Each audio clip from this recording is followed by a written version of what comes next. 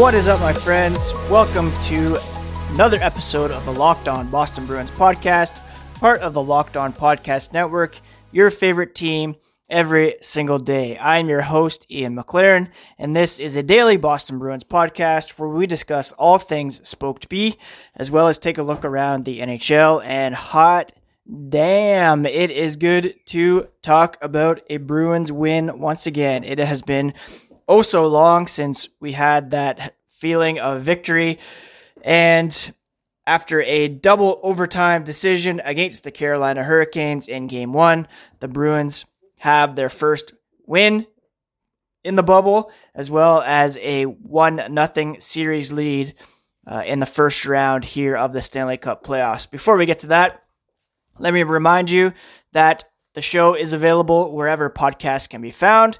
So whether you have an Apple phone or an Android, you can subscribe to the podcast, and each new episode will be automatically uploaded to your feed for you to download, listen, and enjoy. If you could also rate and review, that would be very much appreciated. You can follow me on Twitter at ENC McLaren. For those of you who don't know me, I am a former contributor at SB Nation, having written on both Cup of Chowder, Fear the Fin, and Second City Hockey. And I was also a writer at The Score, covering all things hockey for their mobile app a few years ago, which was a great experience. So yeah, I'm on Twitter, making dad jokes at ENC McLaren, and you can also follow the show at LO_Boston Bruins. So let's get into what was, a crazy situation for the Bruins to begin with, considering they were supposed to play on Tuesday night at 8 p.m. That game was bumped due to the marathon between the Columbus Blue Jackets and Tampa Bay Lightning that ended with the Lightning winning in quintuple overtime. So the game was bumped to 11 a.m. on Wednesday. And again, after 5 long months, the Bruins finally got their first win since March 10th, when they ended the regular season with a 2-0 win over the Philadelphia Flyers for their 100th point of the season. Wednesday was, just quite an experience. I personally was working at the time, so I had one eye on my day job, another eye on my second screen, which was, playing the game. And it was, as we know, a back and forth affair. The Bruins gave up the opening goal to send us all into a pit of despair, but each team scored once in each of the regulation time periods, and then after a scoreless first overtime in which the Bruins largely dominated, our man Patrice Bergeron was finally able to end it very early in the second overtime. And yeah, thank goodness for Patrice Bergeron for sure. Now, the Bruins, I thought, pretty much deserved to win this game just based on how the ebbs and flows of the game proceeded. I know there was the controversial goal in favor of the Bruins that Carolina Hurricanes head coach Rod Brind'Amour complained about afterwards, and was shortly thereafter assessed a $25,000 fine for, $25,000 for criticizing the officiating. I thought it should be, I don't know. It's hard to say if it should have been a goal or not, but, the right call for us was made, and the Bruins, despite taking a 3-2 lead in the third period, gave up a goal on Hayden Fleury's kind of blind point shot that found its way past Tuukka Rask. A lot of people were critical of Rask's play. I think that one he just didn't see. The first one he maybe should have had, but the shorthanded breakaway goal was a pretty nice move, and I'm not really going to fault him for that. We'll get into in a moment here whether or not Bruce Cassidy should consider starting Yaroslav Halak in Game 2, considering it will be the second of a back-to-back situation. But like I said, I thought the Bruins deserved to win this game just based on the fact that they largely dominated play for the majority of the game. If you look at naturalstatric.com, which gives you a picture of who controlled the play, the Bruins held a 55 to 45% advantage in Corsi at 5-on-5 play. That would be, in terms of shot attempts. Overall shots, they had an advantage of 35 to 23. Scoring chances, 43 to 32. High danger scoring chances, 13 to 10. And in terms of expected goals, about 2.5 to 1.8. So all that together, the Bruins certainly played well enough to get the W in this game. And it probably should not have gone to double overtime, all things considered. The Bruins had a load of chances in regulation and through overtime. A post here, a crossbar there. Jake DeBrusk had about a billion glorious chances that he wasn't able to bury, and his agent must have been freaking out because he's trying to get his contract up to a valuation that's maybe a little bit otherworldly, but that's a conversation for another day. Now, Bergeron of this game, he said, the fact that it was delayed is one of those things where it's out of their control. They knew it was a possibility as the game went longer and longer. They didn't expect 5 overtimes, but it's part of having a tournament like this one in a single rink. They tried to stay composed. They were ready Tuesday night, got their pregame meal in. When the decision was made, they were fine. They just went back to the hotel, tried to focus on this game, and try to go about their routine as easily as possible. Now, after going winless in the round robin and exhibition, Bruce Cassidy said they tried to keep the tone positive. The veteran core that we've been lauding here for a while, they kept things pretty even-keeled, and nobody was tearing anybody down. According to Bruce Cassidy, it's not the time of year to do that. They're trying to motivate and encourage each other, and it really paid off. They weren't relieved, Cassidy said, to get the win. These guys are battle-tested. They've got a lot of trust in these guys. Even though they've played together a long time, it's been 4 months and change since they were on the ice in a meaningful game. Now they're coming into a part of the season that's high stakes. Knew there'd be a little bit of rust, and it would take some time for them to make some little plays. And, the play that led to Boston's game-winning goal was picture perfect of that. Just the top line playing at its finest. That was missing in the round robin, and that line certainly looked more alive than it had at any point since jumping back into play. Also encouragingly was the performance of the second line. David Krejci scored a goal, and he looked very sharp playing with Jake DeBrusk and Andre Kasha. Kasha looked his best that he's been in a Bruins uniform to date, and the goal has always been to get better and better with each game, and the Bruins certainly played their best game in the bubble to date to get the win here. Bergeron said, "We know we're playing a very good team, high checking, very fast. It's about finding a way. We talked about, especially in overtime, putting the puck on net. You never know what can happen." The Hurricanes certainly proved that with Hayden Fleury's goal. Tough matchup, he said. Tough games, especially when the ice after 5 periods gets a little choppy out there. So you have to make sure you get the puck on net and have guys get some rebounds. On this one, it was more of a rush play. But that being said, keep things simple. And Bergeron certainly did that with his beautiful shot that got past Peter Mrazek for the win. The beauty of the line, Cassidy said, is that they can make all the plays. They can finish them.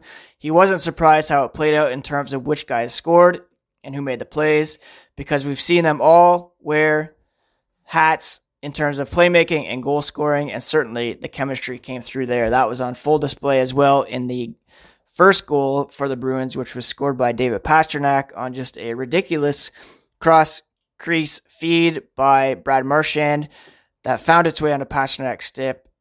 Stick. And he definitely put home. So all that together, it was a very encouraging performance for the Bruins. We'd like to see a bit more finish, less closeness. Don't really want it to come down to the Ford Final Five and beyond. If the Bruins had a bit more finish in this one, it could have been easily a more lopsided score. But although, as I mentioned, the Hurricanes certainly thought that they were on the wrong end of the stick when it came to that Charlie Coyle goal. Like I mentioned, Brind'Amour has been fined $25,000 for comments following Game 1 of the team's first round series against the Bruins. The fine is a conditional fine of $25,000, which will be collected in addition to any subsequent discipline in the event of similar inappropriate behavior through August 12th, 2021. So Rod Brind'Amour kind of on watch here, and you'll have to monitor both his criticism of the officials and his comments in post-game situations for the next year. With Game 2 set for tonight at 8 p.m., the Bruins will have a quick turnaround and little time to consider any possible adjustments for Game 2. I'm recording this prior to the morning skate and when Bruce Cassidy may announce such changes, but there are two that I think he should, maybe even three that he should consider. The first being giving Yaroslav Halak the start in net. The Bruins' schedule was already condensed with the possible Game 6 and 7 going to be a back-to-back situation. And with this being a back-to-back, statistically, it's always, generally better to start a backup over your starting goalie playing 2 days in a row. I know it's a noon and 8 p.m. situation, so that might help a bit. Rask, he looked okay in this one. Certainly, there was room for criticism on the first goal. You can't necessarily fault him on the breakaway scored by Brock McGinn, but the Hayden Fleury goal, it's debatable whether or not he was screened on that one as well. So they were kind of unfortunate goals, not necessarily ugly goals. Maybe you want to get him back in there just to keep his confidence up, although I don't think he struggles in that area. Or maybe you want to get Halak in there just to keep him fresh, give him some game action, and you have the series lead. Halak is, as we all know, very competent in net. So for the sake of freshness, Rask did miss practice earlier this week due to a maintenance day. So maybe you want to give Halak a start. I don't know if I'm endorsing that, but it's something to strongly consider at the very least. What I am endorsing is a change on the third line. If there was one weakness for the Bruins in Game 1, it was the play of Nick Ritchie. His job out there, sure, he can score. In the regular season, he dropped the gloves, but his whole shtick is winning board battles and being a physical presence out there, creating some space for his teammates. He didn't really accomplish that in Game 1, and quite often he left Charlie Coyle and Anders Bjork, left them out to dry. So I would consider or endorse, suggest, recommend, Bruce, if you're listening, I know you're not, but I would put Anders Bjork on the left side of that line and then substitute either Carson Kuhlman or Jack Studnicka in on the right side. I would probably say Carson Kuhlman just because he has that playoff experience under his belt, and we know that he can flash some speed. He's aggressive on the forecheck and might be able to generate a bit more offense on that third line and create some matchup problems. One of the Bruins' strengths, as we saw in Game 1, is the fact that they can roll out four lines that are effective in their own ways. The top line is what it is. We expect them to control possession and to create chances and to, stymie the opposition. The second line showed itself to be what we hope it can be, with just David Krejci leading the way and actually having two competent scoring wingers to work with for the first time in his life. That's maybe a stretch, but in recent memory. The fourth line, penalty killing, forechecking, bringing some energy. And then that third line, if it can be consistent and effective, can really throw a wrench into the opposition, because it's kind of a pick your poison situation as to how and who you defend, which forward matchups you want to throw out there. So I would give Kuhlman a look there for sure, and see if he can help generate some more offense while not sacrificing too much in Boston's own zone at the same time. The third suggestion would be substituting Lauzon for Connor Clifton, as we saw on Sunday's game against the Capitals. Lauzon looked okay. Matt Grzelcyk looked amazing. He's one of my favorite Bruins. I really like his game. Lauzon did take a penalty there and kind of got caught a few times chasing the Canes. Cliffy is a very strong skater, can move the puck, but he also brings that edge and physicality as well. The lefty-righty situation I kind of favor. So, yeah, again, in the back-to-back scenario, maybe let Lauzon watch this from above, take some notes, and let Cliffy take over for a game and see what he can do in there. Again, I'm recording this prior to when Bruce Cassidy will be making those decisions, but those are just some things to think about and suggest. Whether you agree or not, let me know. Hit me up at LO_Boston Bruins, and let me know if and any changes you would make to the Bruins lineup for Game 2. I should add again that a little programming note. I, here on Thursday, am on my way to the Niagara region to celebrate wedding anniversary with my wife. We just actually purchased a new to us van on Wednesday, and I actually had to watch double overtime driving on Ontario's busiest highway en route to pick up said van, which was quite an experience in August heat and traffic on that highway. But all that to say, I will be kind of off the grid here tonight for Game 2. Tomorrow, in the aftermath of that game, as I bike around the Niagara region doing some wine tasting. Not a bad Friday afternoon. And then Saturday for Game 3, I'll be kind of en route home, trying to watch the game. And I will record the 5th podcast of this week, either sometime in the evening on Saturday or early on Sunday, so that we get that recap of Game 2 and Game 3 out there. So just for your information, if you're looking for a podcast on Friday, you won't see one until the weekend, and I'll talk about Games 2 and 3 at that point, barring any more crazy overtime games that cause any bumps in the Bruins schedule. Now let's finish with some news and notes from around the NHL. I guess the bigger story, apart from games on Wednesday, was the Toronto Maple Leafs wrap-up. And, they said that they were embarrassed, frustrated. Austin Matthews believes they have the talent to break through. You hate to see what they're going through.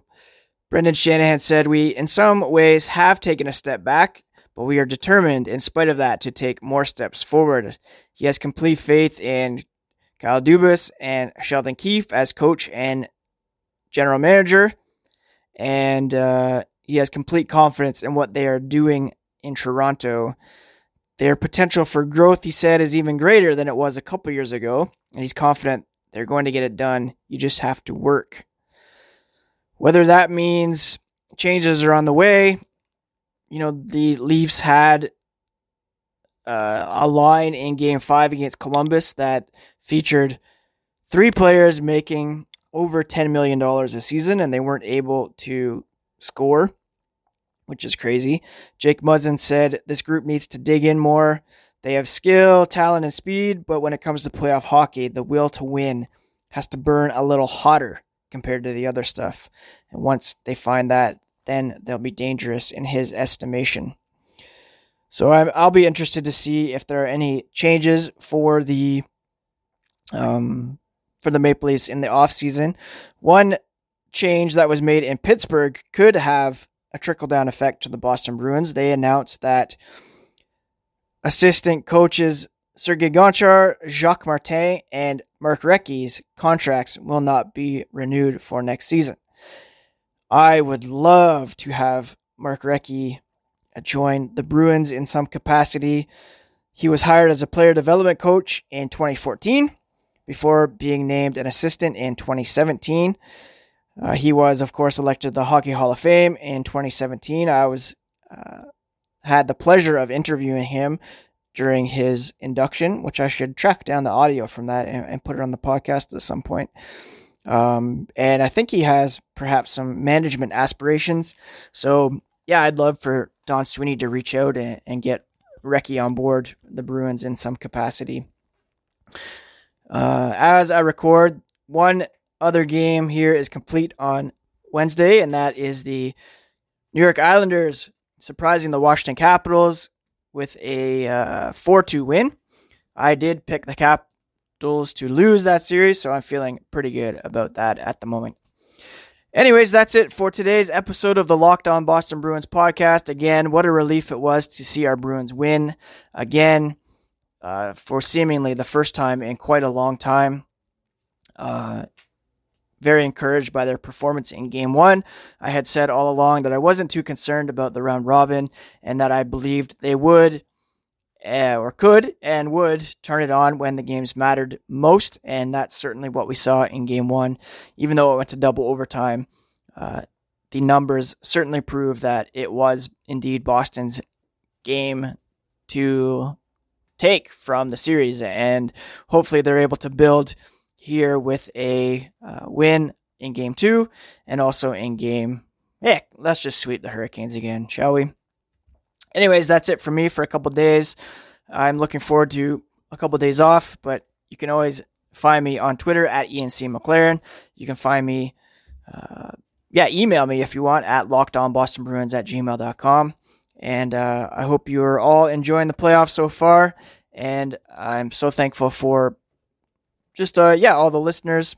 Our listenership is well up over the last month, certainly, and for the year. So I'm very much appreciative of that. And thank you so much for those of you who listen frequently. Please tell a Bruins-loving friend or family member about the Locked On Boston Bruins podcast, part of the Locked On Podcast Network, your favorite team every single day. Take care, friends.